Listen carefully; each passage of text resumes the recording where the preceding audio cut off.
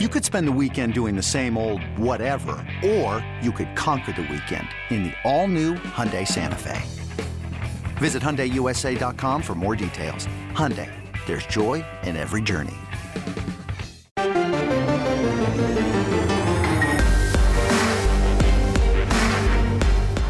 Welcome to the PowerCat Podcast, GoPowerCat.com's Kansas State Athletics Show. Make sure you're subscribing to our show at Apple, Spotify, Amazon, or wherever you get your podcasts. Now, from the GPC studios, here's your host, GoPowerCat publisher, Tim Fitzgerald. Welcome to the post-Christmas edition of the PowerCat Questions podcast. Only three of us today. Zach's feeling a little under the weather. I think it was eggnog. I'm Tim Fitzgerald. Cole Carmody is in the chair that Zach's usually in, and Ryan Gilbert's over there. The dogs have assumed their position. We're just missing Zach and his eggnog issue. Did we decide that Zach doesn't like eggnog, Cole? Yeah, I think I was the only one that liked eggnog. That's right. Maybe he tried it. Maybe based on your recommendations, he got into some pickled herring and eggnog, and now he's sick. That's a little bit more likely. It's the pickled herring. How was your Christmas, guys? It's good. Good, really good. Did you get a new bike or a pony or anything?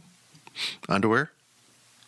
Socks? I don't know. What was? I'm trying to think. I got some nice shoes. I got a book about Rick Ross. Oh, I saw that. That's so perfect. Was that from Santa or? Yes. Santa. Santa's a big. He's Santa, a boss. Yeah, Santa is a fat guy who likes music and has jingles, bells, and stuff. He'd be a Rick Ross fan. They kind of are. They're similar. Yeah. Santa's beard is white. Rick Ross would be a good Santa. Going back to last week's discussion. Yes. Mm-hmm. Perfect Santa. Mm-hmm. Did you get anything fun there, Colesies? I got shoes. How many pairs?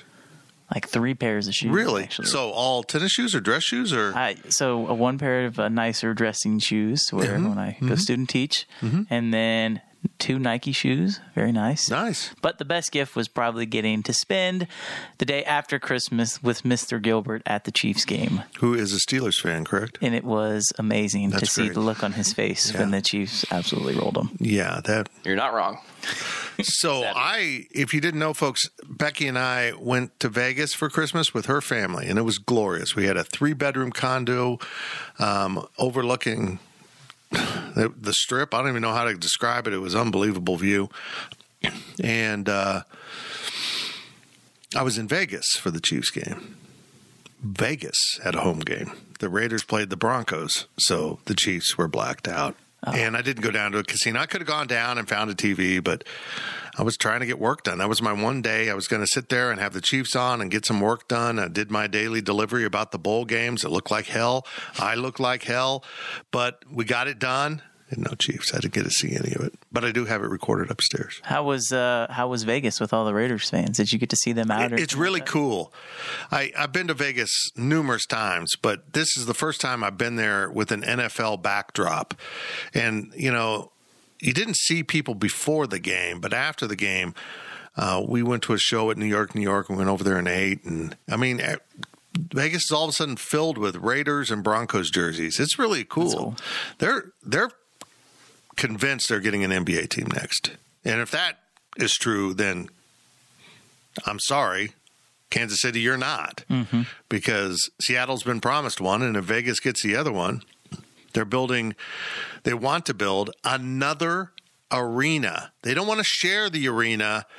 They're talking about another massive arena on the Strip, only in Vegas. Is T-Mobile on the Strip? Yeah. Okay. Yeah. T-Mobile is really, it's adjacent to what's now Park MGM, and it was spaced it off, but it's kind of between New York, and Park MGM.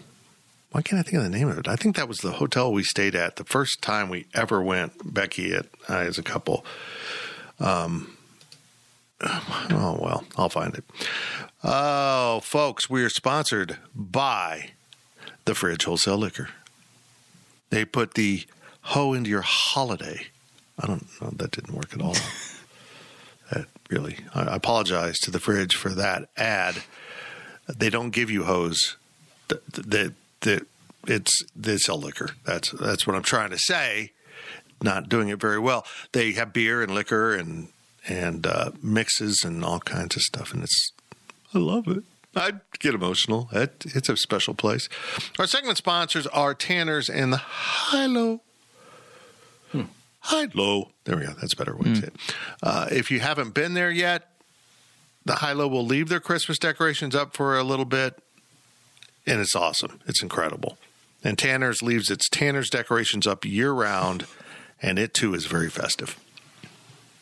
Let's get to your questions from Wabash Station. I'm told that the question askers were a little distracted by the holiday, as we were, but we will muster through. We will find a way to complete this podcast with the three of us. Maybe we'll give Dude the mic and let him.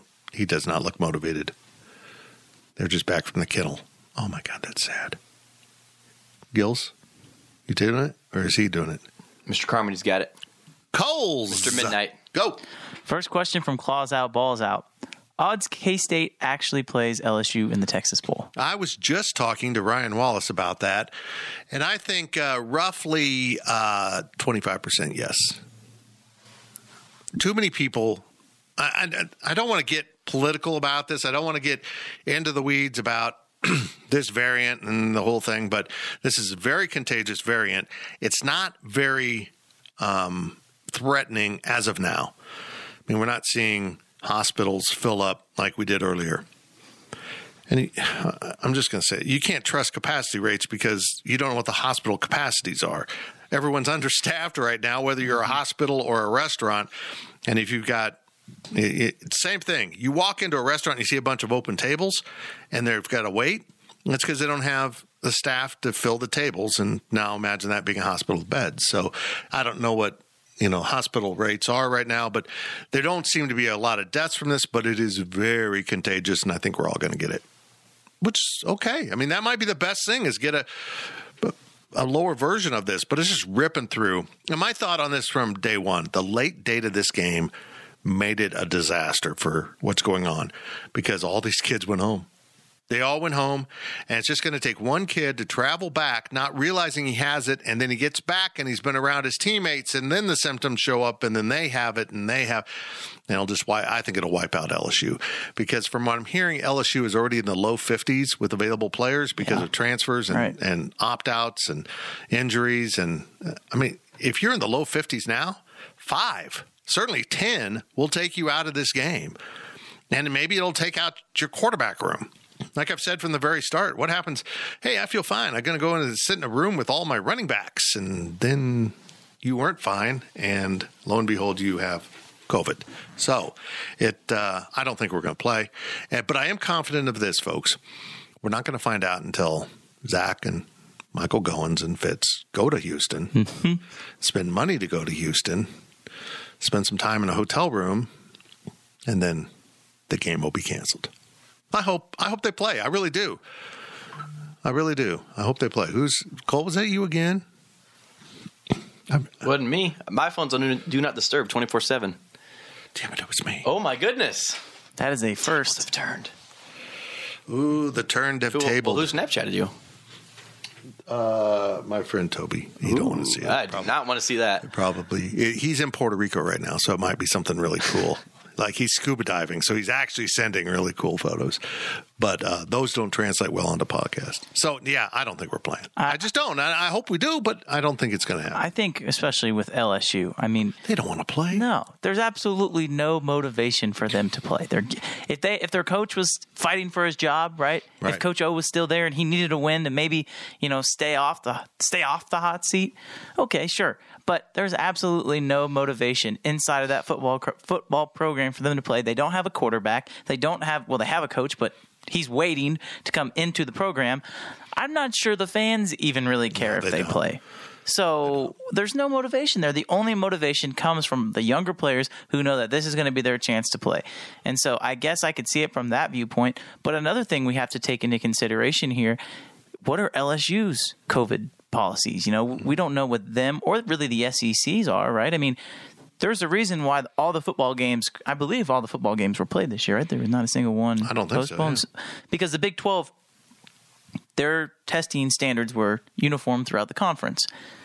Well, we don't know what the SEC's is. We don't know what LSU's is. And I don't know how they're going to handle this for the bowl game. I think it's up to the school's discretion, right? So K-State could do it one way and LSU could do it another way. And, say what you want to say, but that's how the schools are doing it. And if one, if there's more positive tests, it's all up to the school's discretion now. We have no idea what LSU's is like. And, I mean, if people are sitting out asymptomatic athletes, which I think some of the pro leagues have been still doing, I don't get this.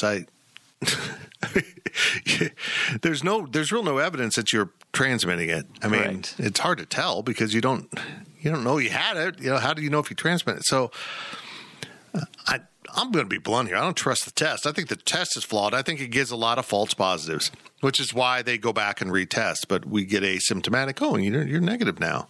They probably were negative the whole time. So, I mean, nobody's at fault. We've just been doing this on the fly and trying to get it right. And, I don't think we're playing. That's all I got to say. I'm disappointed, but as I texted the guys earlier, there is just a giant difference in the message you send with, we don't want to play in a bowl game, and not accepting a bid with, oh, we can't play. We took the bid. We planned on playing, but now we've got too many opt-outs and too many COVID circumstances. It wasn't us. We really wanted to play, and I don't think they want to play. So they'll be gladly to embrace the no game. This whole thing is what's sad about the bowl games in general. LSU is far from the only team that is using this COVID thing as an excuse, because you look at K-State last year, they wanted to play every single game they could, and they did. So that's kind of backing up my argument I've been making all year long with bowl games. They're pointless, and nobody wants to play in them unless it's the college football playoff. I mean, Georgia and all these schools, they've had COVID tests. They've had positives. Their QB for Georgia, tested positive. Can't remember his name, but there's been zero talks about that game getting canceled because it matters. Mm-hmm. These games need to matter if you want to expand the playoff, great. But let K-State play Nebraska. Let KU play Mizzou. Let these rivalries come back. Make it every year, set in stone, have some meaning with these games, because no one's caring anymore when you have the playoff. Right. So COVID is finally bringing that out of schools. I'll have a daily delivery on this, but I think we're seeing the end of the bowl era. Mm-hmm. You're right, Gills. It is exposing the lack of desire to play in some of these games. That this is just what you do. You go to a bowl game. And now we've made 42, 43 bowl games, so everyone can go if you're 6-6 and above. I mean, for God's sakes, when ESPN could just make up a bowl game a month before the bowl game, they don't mean anything. They've lost their meaning. The playoff is what's important. Let's expand the playoff. Let's allow entities to create an NIT, a CBE, whatever they want. If you want to have an 8-team tournament, bring 8 teams to Vegas. I don't know where you'd play. You can't play 8 games on, Puerto Rico. Yeah, well, someplace. You can just, particularly if it's a made-for-TV thing and you're not too worried about attendance, just let them go play. If you want to have more games, and I'll say this, if I'm a bowl entity or a playoff entity or a tournament entity, however we're going to have this in the future, if I see a team with an interim coach and a 6-6 record, no, you're not getting an invite to this. I don't care if you're named Auburn or whatever. They don't even have an interim coach and they don't care. You're not getting an invite. Let's get the teams that are invested in it and go. And here's my solution. Be done with the advantage of going to a bowl game to get the extra practice. Allow teams X number of extra practices. So if you want to stay in session after the season, when you're not playing more, you can. I don't see why you would. Or you want to switch those to the spring, or maybe have a fall mini camp, and when they come back in January, if you got an indoor, let schools have more practices. The spring makes so much more sense. Right. Because now you have seniors that I don't even think K-State was practicing their guys that weren't coming back next year. Makes sense, yeah. Let's just move that to the spring. I think part of it too is Take it back to the days, when Snyder went to the Copper Bowl for the first time. K-State was what? 8? They had 8 wins. What were they, right? Was this 8-3? 9. 9-3. Yeah. That was an important game for K-State. It was huge. Why can't the Bulls say, okay, we're going to cut down immensely on the number of bowls. We're going to expand the college football playoff. We're still going to have some bowls, but you got to be 8-4. You got to be 8-4. And if you're not making the playoffs, then you play in a set of 5 or 6 bowl games. Those are going to be important. It's like how Division II does it. Mm-hmm. If you don't make the Division II playoffs, there's some bowls you can go to. Right. So that to me makes too much sense. Well, my argument against all this would be UTEP. A program that has been in the mud, and they get to 6-6 or whatever they were. They were 7-5, yeah. And yeah, they lost their bowl, but going to that bowl was going to the Super Bowl for them. Yeah, they lost, but they still went. And so that's an important step for a building program. But, why can't they be involved in one of the lesser tournaments, even if it's a 4-team? If a city wants to host a 4-team playoff, for, I don't even know, the Alamo playoff, and you're going to play back-to-back games one Saturday at the stadium, and then the next Saturday the 2 winners will play. I don't know how you do it, but there's another way. I'm sick of bowls.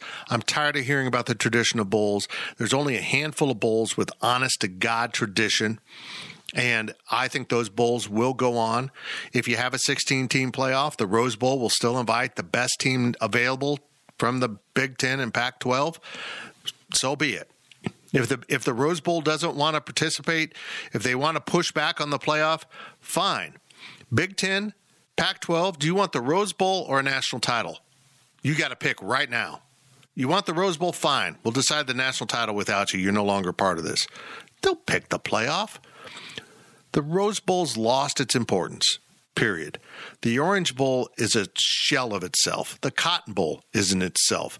The Fiesta Bowl, honestly, is one that's grown into something when it wasn't back in the day.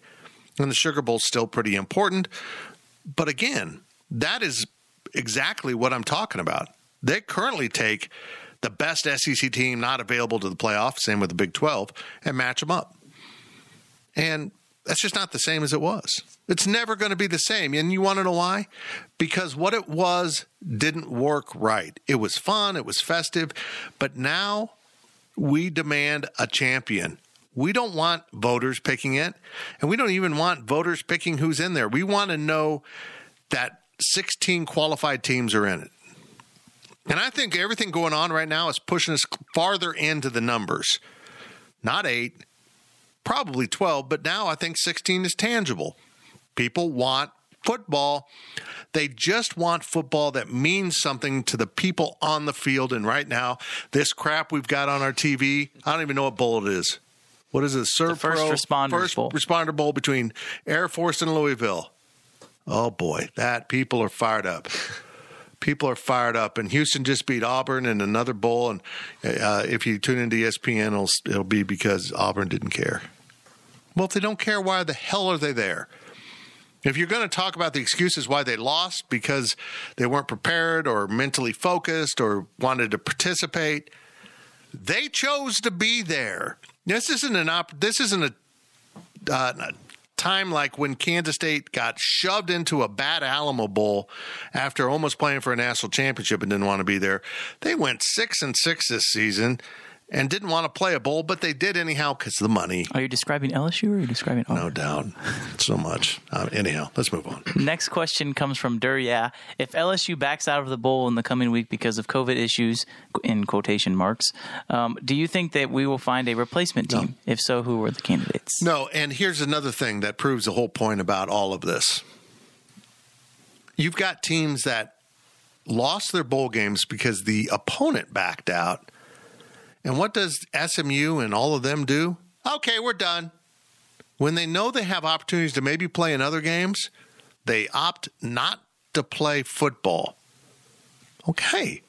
Even the teams that are healthy don't really want to play. I get that you can't go play in a different bowl on 2 days' notice with no preparation of the opponent. You need to do a little more preparing in football than basketball. I mean, basketball is literally, you can draw some things up on the chalkboard and say, this is what we're going to do. Football is pretty schematically deep and it's chess, not checkers, and it's a little more difficult. But still, just to say, we're out. We're not interested in playing. It doesn't make any sense to me. SMU would have been the perfect fill-in opponent. I mean, they had a good year as well. I know. That'd have been a great game. It would have been a great game, whether it was K-State or LSU that had to drop out. And I know this is all, again, we're all faking it and trying to do this on the fly. But if I was a Texas Bowl, when I saw this happening, I would have called up Houston and say, don't stop practicing. We might need you to drive down and play. Why don't you start looking at some scouting here of K-State in Houston? That's still possible. They left. The kids are gone. For Houston? They released. No, for SMU. Yeah, they've released their kids for the holidays. Yes. They're gone for the semester. And you said, I'm talking about Houston. I mean, I know the game is about just over a week. It's a week away exactly, right? Did Houston? No, Houston just played. They just played. And they talked but they can't. about. The NCAA's already said you can't play second bowl. Didn't they have, I believe it was one of the schools, it could have been like, it was UTEP. UTEP was looking at potentially flying for another waiver and trying to play a second bowl game. And I don't know if that's possible, but I have a pretty good source on this. Yeah, they didn't. They were done with their game. They lost. They're like, we're just done. We're going home. But it makes sense. Like if a team now, why wouldn't you just want them to have them play? I don't know. Let's put a team together, Gills. Okay, first captain. Okay, well then I guess you got the pick. I don't know. It just doesn't make any sense to me. If there's a team that wants to play, if they've already played, who cares? Yeah, go play. Go play. But it goes back. It's a revolving door that these bowl games don't matter. Yes. Why would you even want to play again when you didn't want to play in the first one? Yeah, I mean, you're going through the motions. Right. Yeah, and you're risking injury into next season and all that. I think they're dead. Next question comes from Purple_Cheese. If the Texas Bowl is canceled, how will Kleiman evaluate Colin Klein as a potential offensive coordinator? Will he go into 2022 as an interim, or do you think there's a chance for him to get the job regardless? No, he won't be an interim next year. He will be one of two things.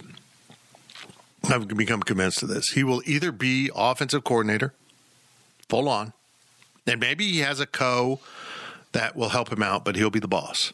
Or it'll be the opposite, and he will be the co, but the offensive coordinator coming in may not be a long-term hire. It might be a Matt Wells that is literally, look, I want to be a head coach. Nothing's popped up. And Kleiman literally says, come on in, do it for a year, make sure Colin's ready. Make sure he understands everything that goes into this. I know he's been a co-coordinator before, but that was underneath a guy who'd never been coordinator. And I'm not sure there was a lot of sharing going on in the relationship with Messingham. I don't think there was a lot of counseling and tutoring. So I think that might be where we end up. And Kleiman's been pretty clear that this is not an evaluation of Colin Klein as coordinator. It really won't impact him. Now, I've said I don't necessarily believe that, but I can see them just go ahead and bringing someone in. We'll find out. I think it's best case scenario if you bring a veteran coach in and he is co-offensive coordinator with Colin Klein, and Colin Klein kind of works under his wing for a little bit. And I agree that the Texas Bowl was never make or break for Colin Klein as offensive coordinator. But I think Kleiman in this bowl prep has seen and learned a lot about Colin Klein. I would agree. Because everyone just wants to see the game and how he does, but how you prepare the team is it's almost more important. It really is almost more important. It's just like players. If somebody goes in and they have a bad game, well, the coach isn't going to lose faith in somebody after one bad game if they've practiced for so much. Ron Gilbert, let's say you're Colin Klein. Okay. You have a chance to be offensive coordinator at Kansas State. And instead, your head coach brings in another friend to be your boss, even if it is for a year or maybe two. How do you take that? I take it that my head coach doesn't trust me. Yeah, see, there's a downside to this. The man in charge. Why are you not going to have full faith in your players? I mean, it's the same thing with quarterback with Will Howard. Why isn't he your guy? Because you don't trust him, flat out. And that's not a good message to send to him.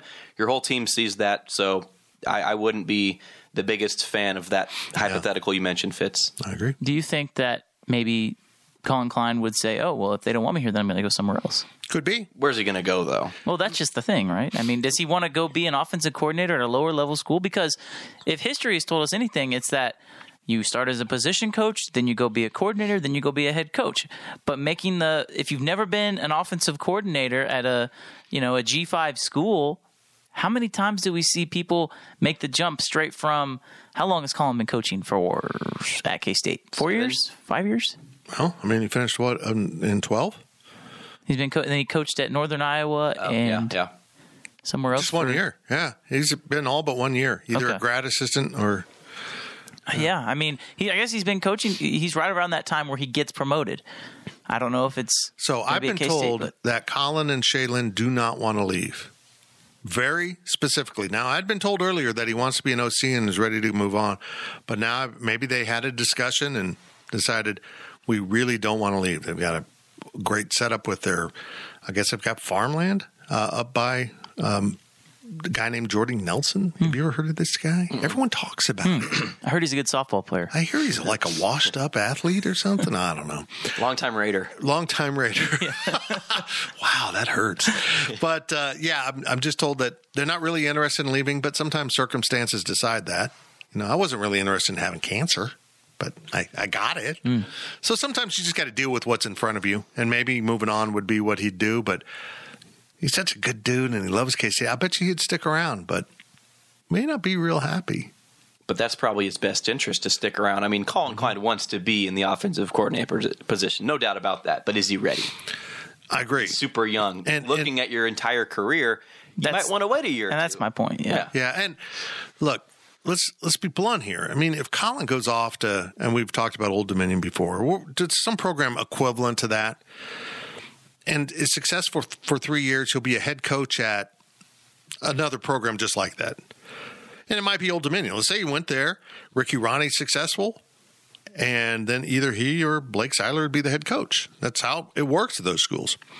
Or he could stay at K-State, take the chance that whoever they bring in is here for a year, maybe 2. He becomes OC, and after 8 years of Chris Kleiman, the Packers call. Just saying. Colin Klein's in line to be the head coach of Kansas State, not Old Dominion. I can see them just saying, let's just stay put. You guys are too young to remember this reference, but they're Maverick staying on the wing. Can't leave the wing, man. Can't leave the wing. Folks out there in podcast land, these guys are staring at each other like they have no idea what I just referenced. And I just referenced one of the greatest volleyball movies ever made, Top Gun. It is the finest of the beach volleyball movies, that whole genre. It owns the genre. I knew that was Top Gun. I just with a backdrop of fighter pilots, but it's clearly about beach volleyball. Okay, so assuming the game, assuming the game does get played from El Camino, Cat, give me the name of an unexpected player you think could make a splash for the Wildcats in the bowl game. Wow. But see, this is the problem. The answer has to be unexpected. But if it comes to right to mind, I'd expect it. Let's go with. Is Nate Matlack unexpected? No. That's a good choice. That's good. Yeah, but see, I don't know that he would be. I mean, if he goes out and gets 2 sacks, it's not that bold of a take, but I don't know if people would expect it. I think he has like 3 sacks all year, 3.5 sacks, something like that. I'm trying to think of someone that's being forced into playing because of opt-out. We haven't seen a lot of opt-outs and stuff at K-State. Not as much transfer portal action as I thought there would be. Maybe Justin Gardner. The last game is a Wildcat. I feel like one of these has to be a skill position. Right. That's just me. I would go RJ Garcia. Yeah, that's a good choice, actually. That'd be an unexpected person that gets woven into the playbook. Okay, let's stop and think about it from this angle. Who maybe Colin Klein would like that Courtney Messingham didn't? First of all, who's going to be the backup running back? Maybe that person turns out to ends up with the Joe Irvin 10 carries for 70 yards. All I know is that every time Chris Kleiman was asked a question of, well, have you figured out your running back depth? And he goes, well, we still got number 22. Yeah. So I don't know if anybody not named Malik Knowles or Deuce Vaughn, or I guess if you want to say Skylar Thompson, will be running the football. Because who are they going to hand it off to? Right. Ben Sinnott, Deneen, maybe one of those two. I'm going to pick Ben Sinnott. That's it. That was a great choice right there. Ben Sinnott will be catching passes like crazy in this bowl game. Or Daniel Amadabebe. Honestly, Colin Klein might want the tight end or the fullbacks more involved in the passing game than what we've seen. Well, there we go. We actually came to an answer, I think. Very nice.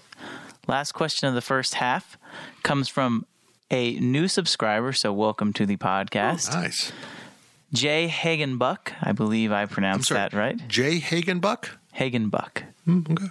B-U-C. Jay, did you use your real name? Because it's not a good idea.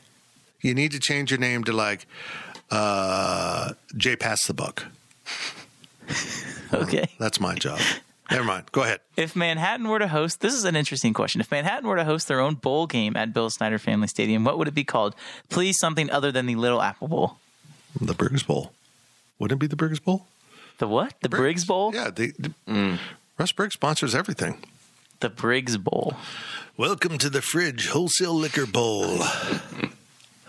It probably... The Cox Bowl. Oh, marketing.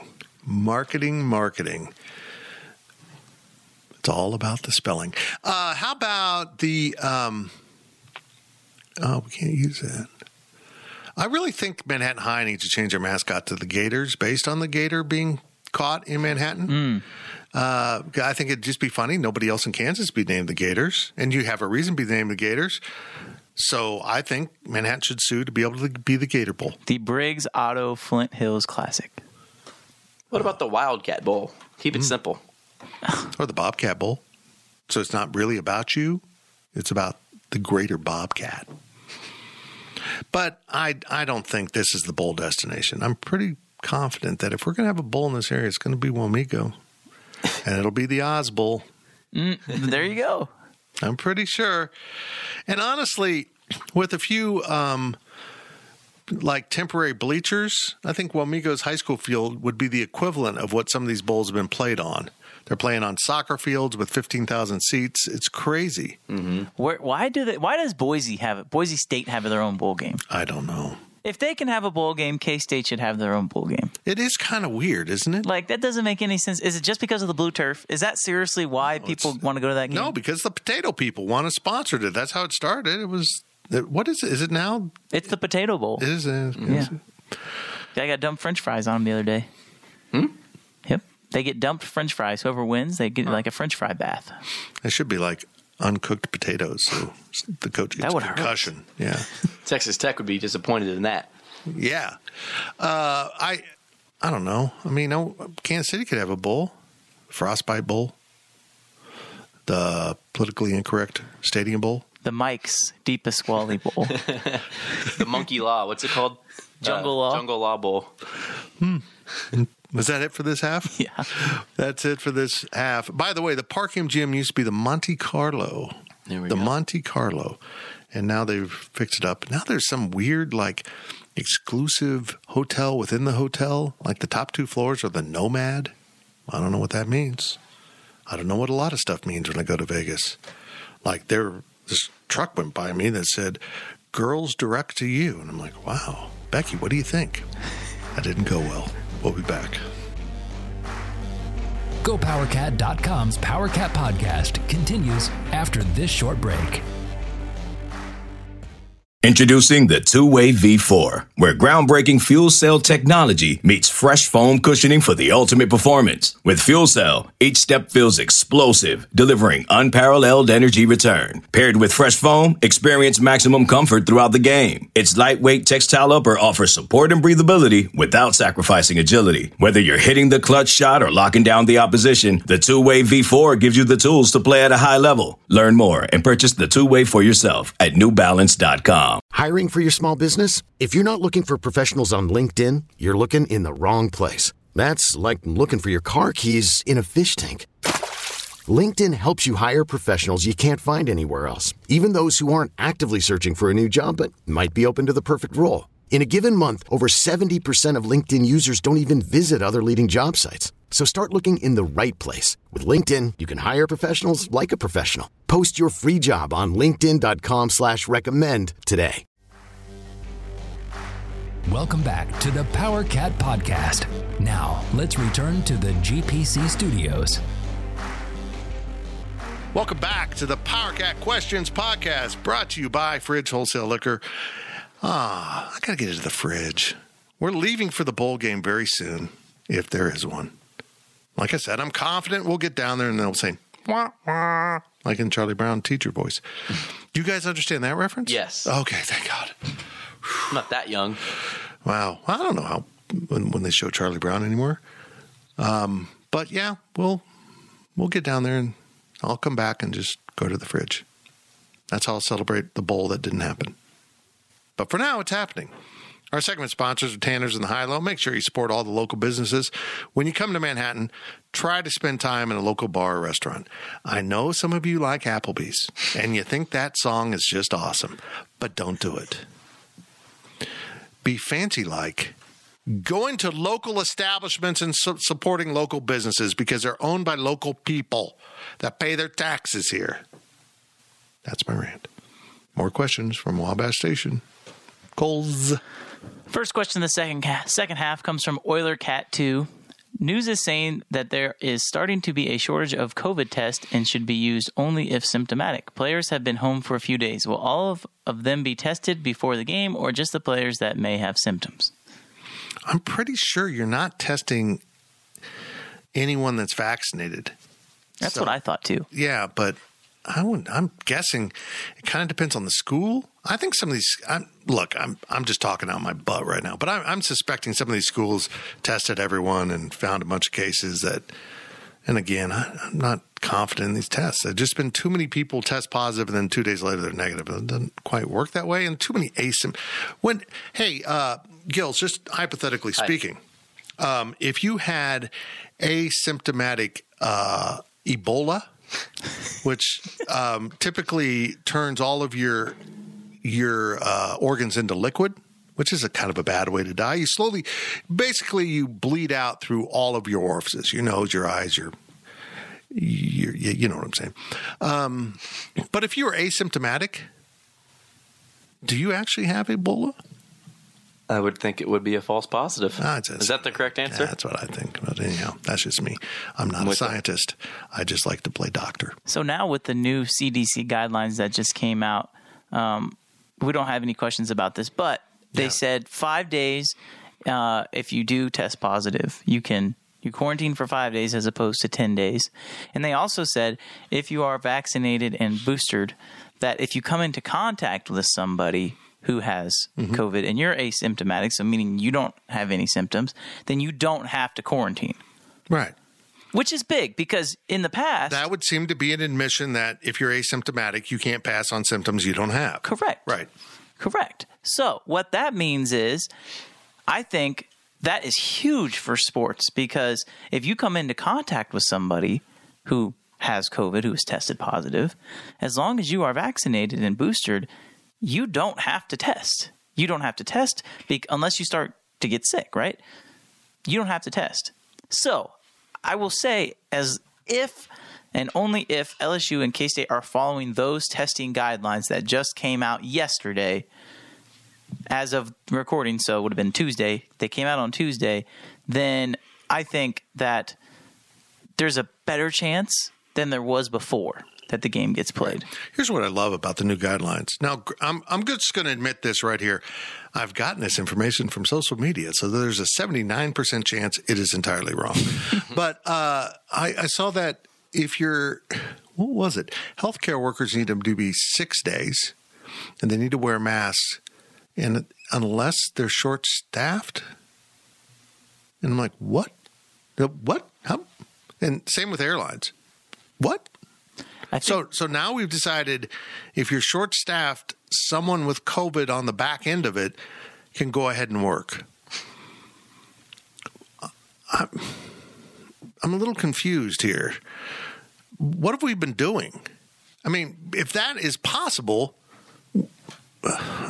I'm baffled by some of the things that are going on. And because they're saying if you are sick with COVID, you are most likely to pass it on to somebody in the first few days. Right. So that's the reasoning behind the change. So it makes you wonder, okay, well, if you're past that point, then maybe the standards that they have now should have what we had all along, as opposed to, oh, well, it doesn't make any sense. It's just blah, blah, blah. It's like, well, okay, then maybe this is actually what it should have been. It just took us a while to figure it out. But again, it's just terrible timing, and the optics of it look absolutely terrible. The optics are horrible. And I'm of the belief this is probably I don't want to say as loose of guidelines as you can get of what we're going to have with COVID. I don't know how you can, maybe they say quarantine for 3 days, but what's the difference between 3 days and 5 days? Like, really, there's not that much. They cut it in half, which is, when you think about it, that's a lot. So I think that to really answer this question, I don't know how they're going to do the testing.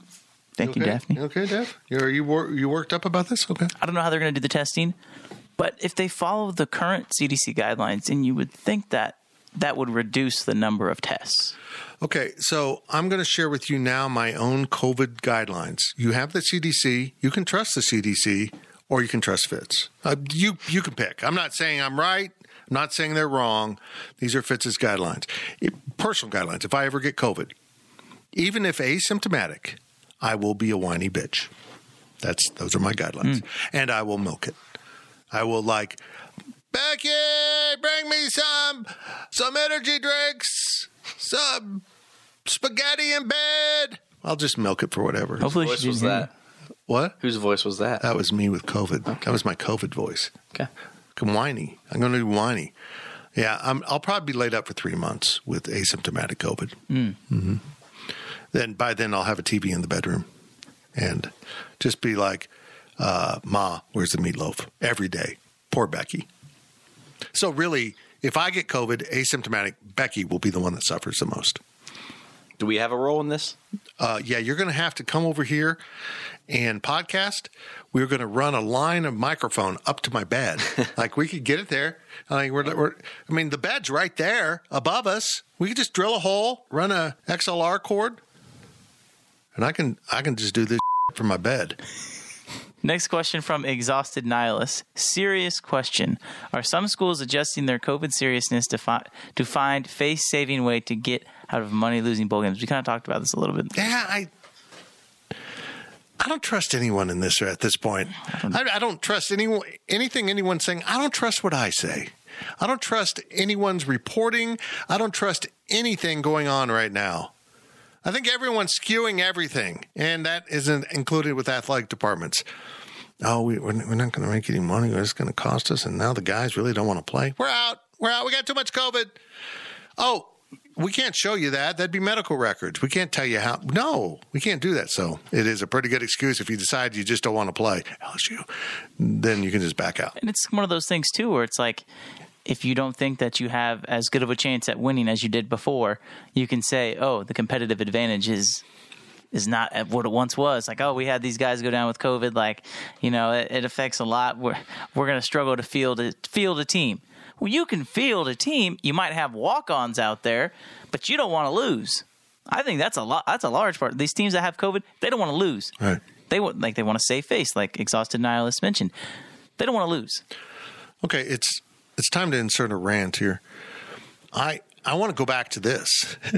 Gil's is backed up like I'm out. Remember last year when the head football coach at Kansas State refused to use COVID as an excuse unless it was so dire that they absolutely didn't have enough people? He instead played the games and instead played a couple games at the end of the year when he was really shorthanded and got his team's butt kicked, and they ended up 4-6, and some of you bitched about it. What would have been worse, playing the games undermanned or not playing at all and just saying, well, I don't want to lose? You see, the problem here is with all these bowl games being canceled because of the coaches maybe saying, we're not good enough. I'm not going to take the L. You foster this when you chide a coach that played the games but lost. And lost in a way that was embarrassing because you were playing much less talent than you needed to play against a Texas or a pretty good Iowa State team last year. You can't have it both ways. You can't bitch about the bowl seasons being canceled while bitching about a coach that did play the games going 4-6. I'm just saying, I want you to pick a side of that argument you want to be on.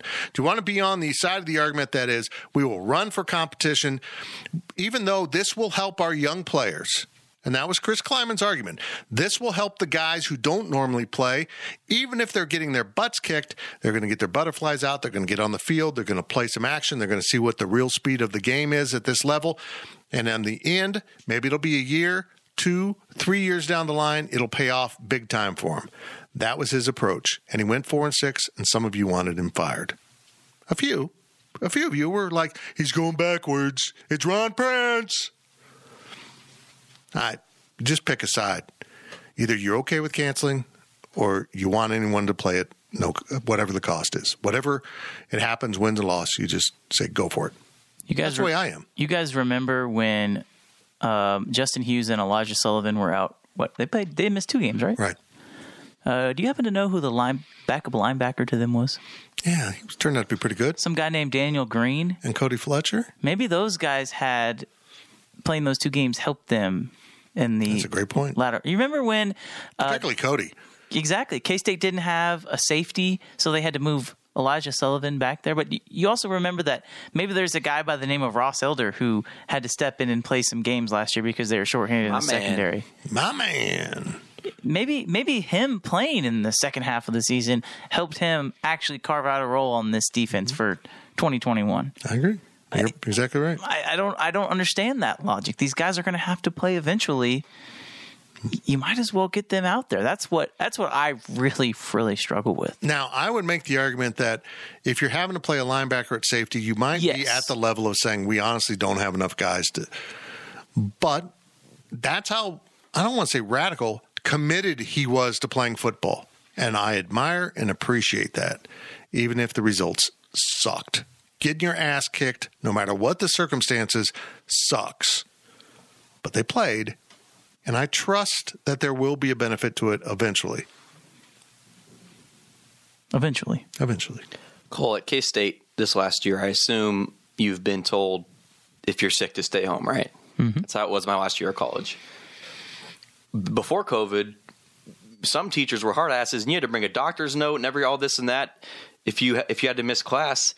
Why is college football in sports in general, Michael Jordan with his flu game and, players thrown up on sidelines, stuff like this, if you're not sick, why can't you play in a game? That's my whole issue with this COVID and the testing things. If you're too sick, then don't play. Obviously, if somebody else is sick, don't play. But if you're fine and you're capable of playing, then play. I think we're moving towards that. We better. That's my thing is I mean, if you've been following along where I am with COVID, I was pro-mask early on. Now I'm less so because I don't think as we get more data, I think we're seeing some of the states with the worst numbers are the mask. Anyhow, I don't understand asymptomatic. I don't understand having to sit out if you're not sick. Mm-hmm. Because this particular variant at least presents itself as of now as not nearly as deadly. So are we going to get back to normal and say, look, if you're not really that sick, you can play? The exact same guidelines we have for the flu. And I don't want to hear that COVID and the flu aren't the same thing. If the results are the same, that you don't die very often from the flu or from this variant of COVID, let's treat it the same. And here's my thing. I've actually had a friend die in his sleep from the flu. So I don't want to hear about anything about COVID and flu and all that. You can always die from the flu, people. If you're not aware of that, it doesn't mean it doesn't happen. So we've got to get to the point where if you're not sick, you can play. Unless you've got, again, we're talking about testing. We better figure out how to test for the variants. I mean, I don't know how you do it. I'm not a scientist, so I'm not sure, but it does help to know if you have a home test, you have this, you have that. And they evolve. I get it. But so does the flu bug. That's why we have a different flu shot every year. So you guys, I don't know if you've seen this or not, but Frank Martin came out and they had an interview with him. And he said, would have been like 2 weeks ago maybe, he had an interview and he said, I don't know how we're going to have a college basketball season if we have our pre-vaccine testing regiment right now. He's right. As opposed to after. because that's something we haven't really talked about. And you can have your own opinions on the vaccine, and your opinion on that is your opinion on that. But there is data to prove that if you do have the vaccine, it makes you less likely to be sick and more likely to be asymptomatic if you contract the virus. That's why I got it. So the testing protocol should reflect that. That's where I'm at. I'm all for saving lives. I'm all for protecting people that might die. But now we're trying to protect people from even ever getting sick. And that is a battle we will lose. And sports will be wiped out by it. So will normal life in a lot of ways. If nobody can get sick, what are we doing here? That is an impossible bar to clear. Fitz, you've mentioned with your cancer treatment how you're the general manager of your life, right? Mm-hmm. You can get all these sorts of advice from different people, medical experts, but at the end of the day, it's on you. Right. So at this point, you've had the decision to get that vaccine or not. So absolutely. Why don't we just proceed with the normal life, normal college football season, normal protocols, you name it, normal stuff. Right. And understand that everyone, I knew that the vaccine wouldn't prevent me from COVID. I don't know why some people are surprised by that. That's been what they've said all along. And I also want to, God, I hate getting this. People are going to be pissed. But this isn't a vaccine by what used to be the standards of a vaccine. This is something totally different. So I understand why people are hesitant. We've never put this kind of stuff across the whole human population. This isn't polio vaccine. This isn't a vaccine like we've had it in the past. If you don't understand what I'm talking about, do some research. Not on Facebook. Please, not on Facebook. But if people are choosing not to do it, which I've said this before, I'm a libertarian, so I'm all for that. But if they do get COVID, I think there should be some restrictions in for them because they made that choice. Here's the ramifications of that choice. If I had decided, well, I don't want, some people decide not to do chemo. It's very destructive to your body. I'm not going to do chemo. I am instead going to take Rick Simpson oil. And every doctor will say you're insane. If you don't know what Rick Simpson oil, I'm not going to explain it, but as a cancer person, go look it up. And there are numerous cases of people claiming it worked for them. I don't care if it was chance or not. If you have faith in your treatment, the treatment might work. Mm-hmm.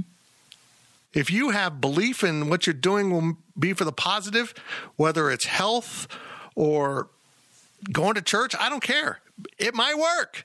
So I just think if you've had the vaccine, there should be some limitations lifted for you. And every time I put on a mask, I know I'm trying to protect everyone else. But at this point, if you don't have a vaccine or you made the choice. Why do I need to protect you from your own choices? It's like I'm being required to wear 2 seatbelts because you're not wearing one.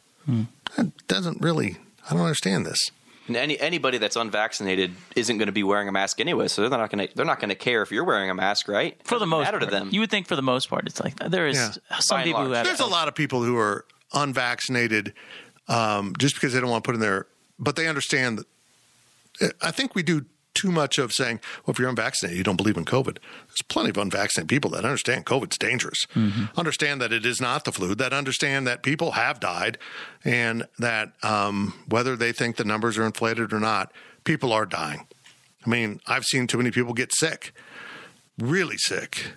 And really what we're learning, if you're older, if you're overweight, if you have some underlying health conditions, you're at the most danger. And I just described myself. So it was a no-brainer. From Ohio Power Cat, do you think that the non-playoff bowl games are less likely to be played because of COVID or because the SEC just doesn't care about them? Well, I'll say this. There's some of that. But SEC, you don't get to brag about having all the guys that are available for the NFL draft and we get all the best players when they decide not to play football for your school. Well, they're 0-1 in the bowl games, right? Auburn just lost. Well, that's my point is if you're getting the best players and they opt out of the bowl game, they're not your players. No. You still have to play the game, dude. These are your players that quit on your locker room. That's who you selected to be on your team. Go play your damn game. This is your team now. This isn't nobody decided, hey, we just really, it's not convenient for our schedule. I kind of want to go to my parents' house. They've decided, I don't want to play football anymore at this school because I might get injured. I'm more important than this team. If those are the players you're selecting to be on your team, then don't bitch about being shorthanded. You have the hands that you recruited. And the ones that quit are your fault too because they quit. You picked them. Play your damn games. We're not going to lose any playoff games. Well, number one, there's way too much money. There's just way too much money. We're not going to lose any good bowl games either. No. I'll just say it. They're going to look the other way on the asymptomatics. They're going to look the other way. I'm confident it happened last season. I'm 100% confident there's a school in the Big 12 that played with asymptomatic players. I'm not saying who it is or what. I'm just confident of it. You can't just be COVID-free for most of the year last year without people going, what? That's not how the outbreaks have worked. If it's on your campus, which it was, but it's not in your locker room, come on. Yeah, I don't believe it.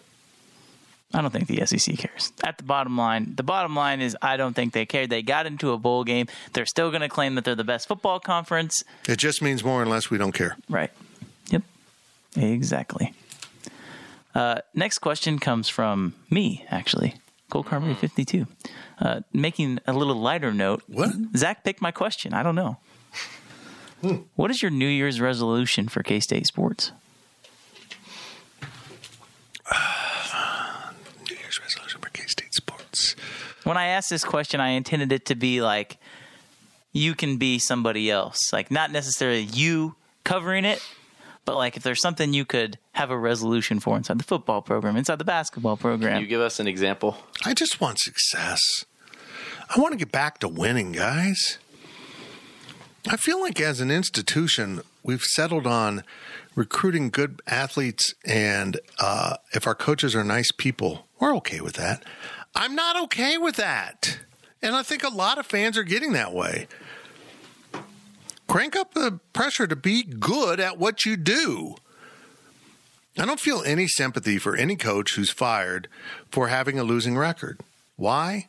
Because even the coaches in the non-traditional sports are getting paid significantly more money than what your common citizen does. Mm-hmm. They have worked their way up to a level of their profession in which there is a great deal of pay and notoriety, and also it comes with the accountability that you should have for being a highly paid individual. That's why I hate guaranteed contracts.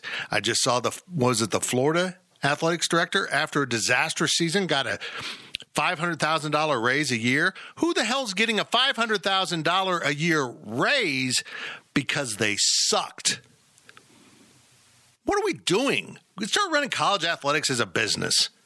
That's what it is.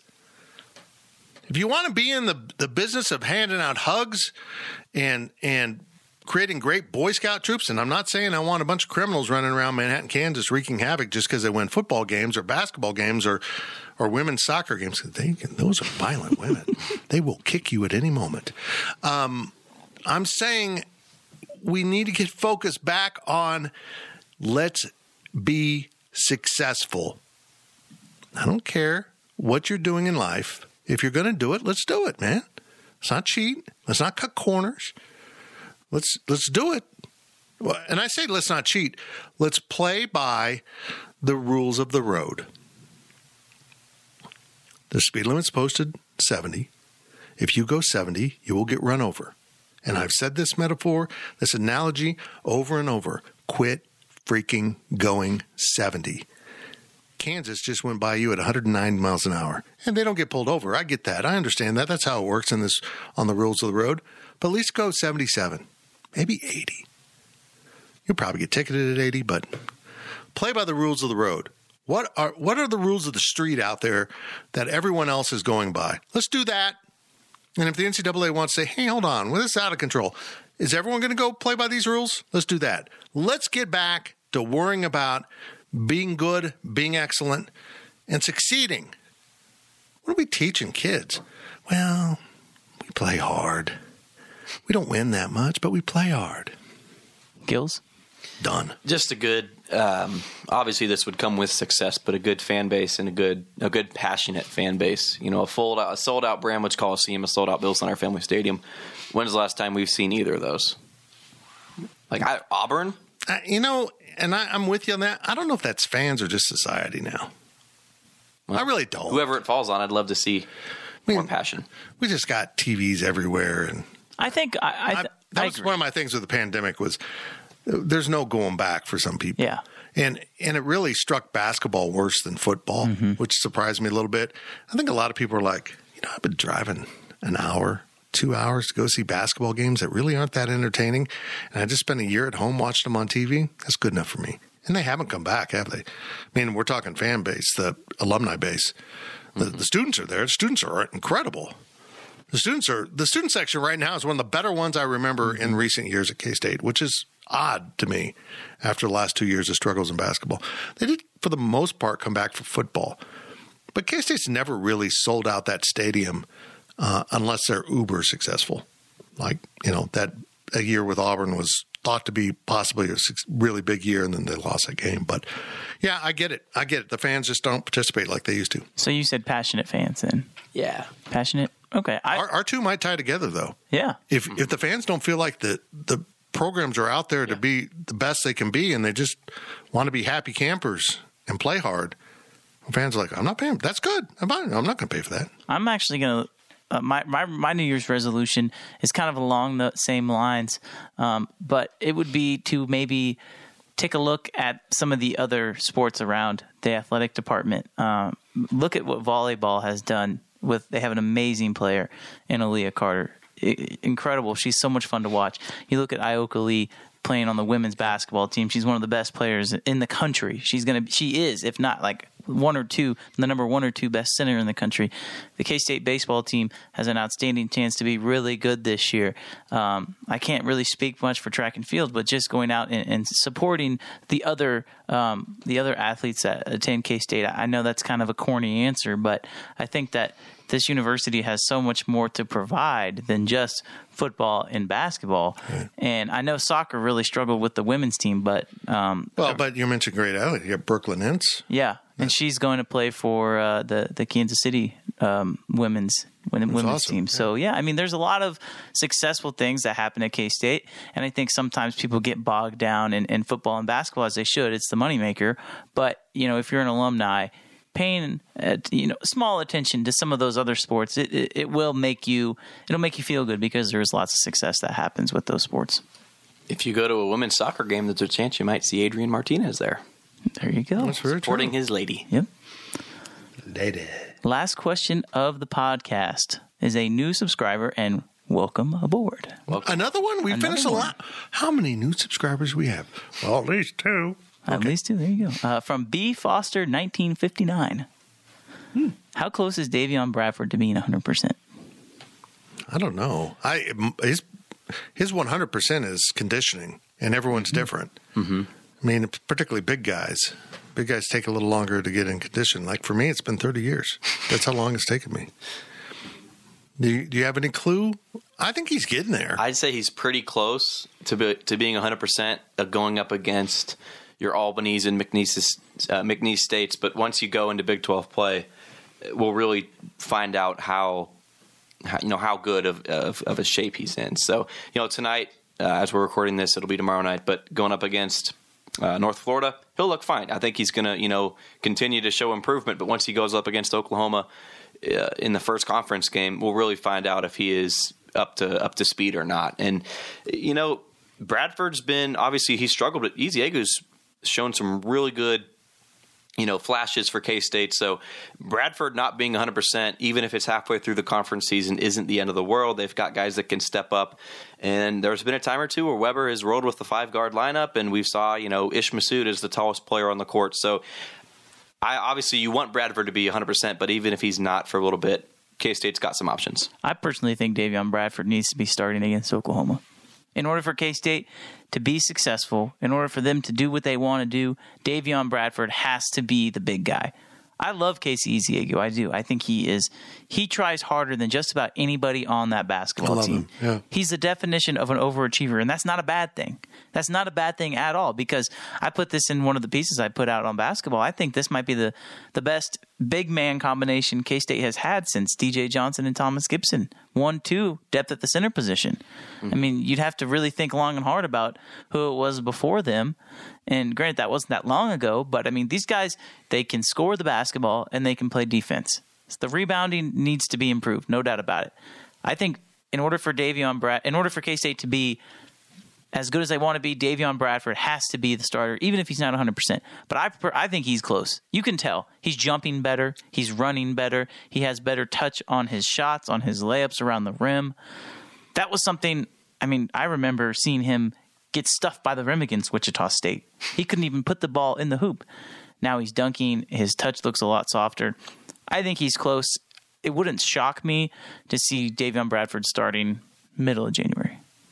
I think it's really comparable to Mike McGurl and how if you want to be a successful team, McGurl needs to be on the bench at the start of a game. Bradford, come off the bench, yeah. If you want to be a really good team, Bradford needs to be your starter, but he's got to be 100%. Right. So I agree with you, Cole. I mean, he's just got to be up to speed. And if he is, K-State's got a really good chance to be good.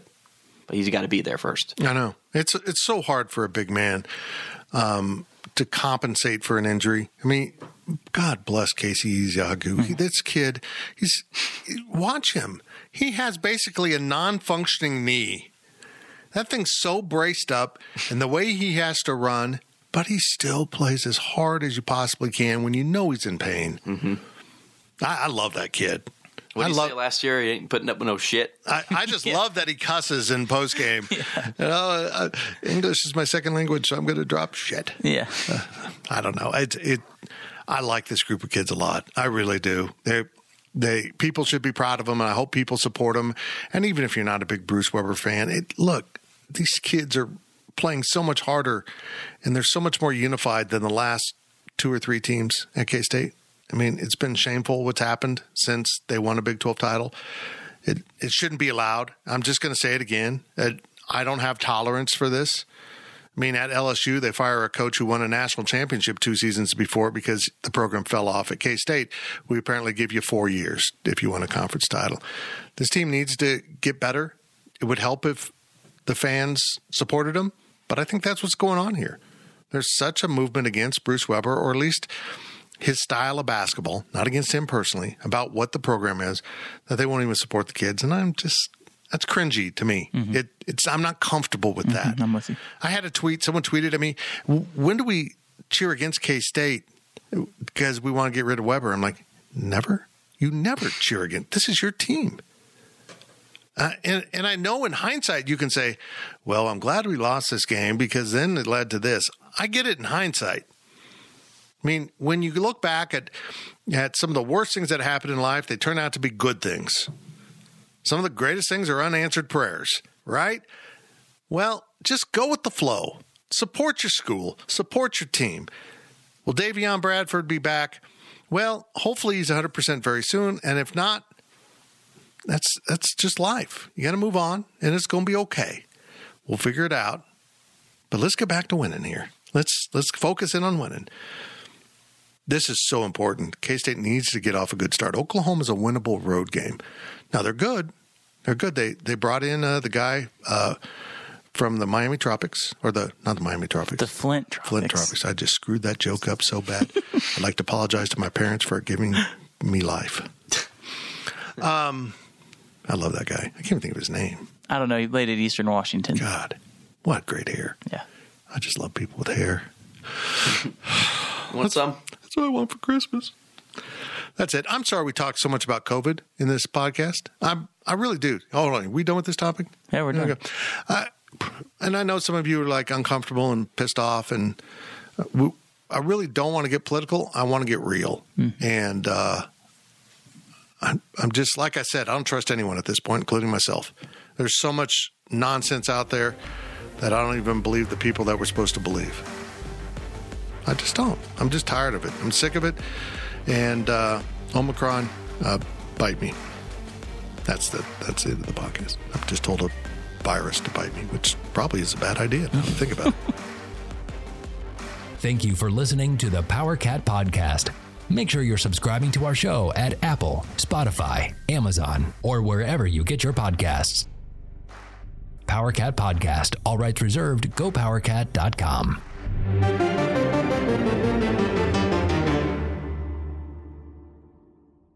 The time has come for drag queens to save the world. RuPaul's Drag Race All-Stars is back on Paramount Plus, and for the first time ever, I want you to use your talent for good, for a change. 8 iconic queens are competing for the charity of their choice. This is how you do drag. Who will slay it forward, win cash for their favorite cause, and a coveted spot in the Drag Race Hall of Fame. RuPaul's Drag Race All-Stars. New season streaming May 17th exclusively on Paramount Plus. Go to ParamountPlus.com to try it free. Terms apply.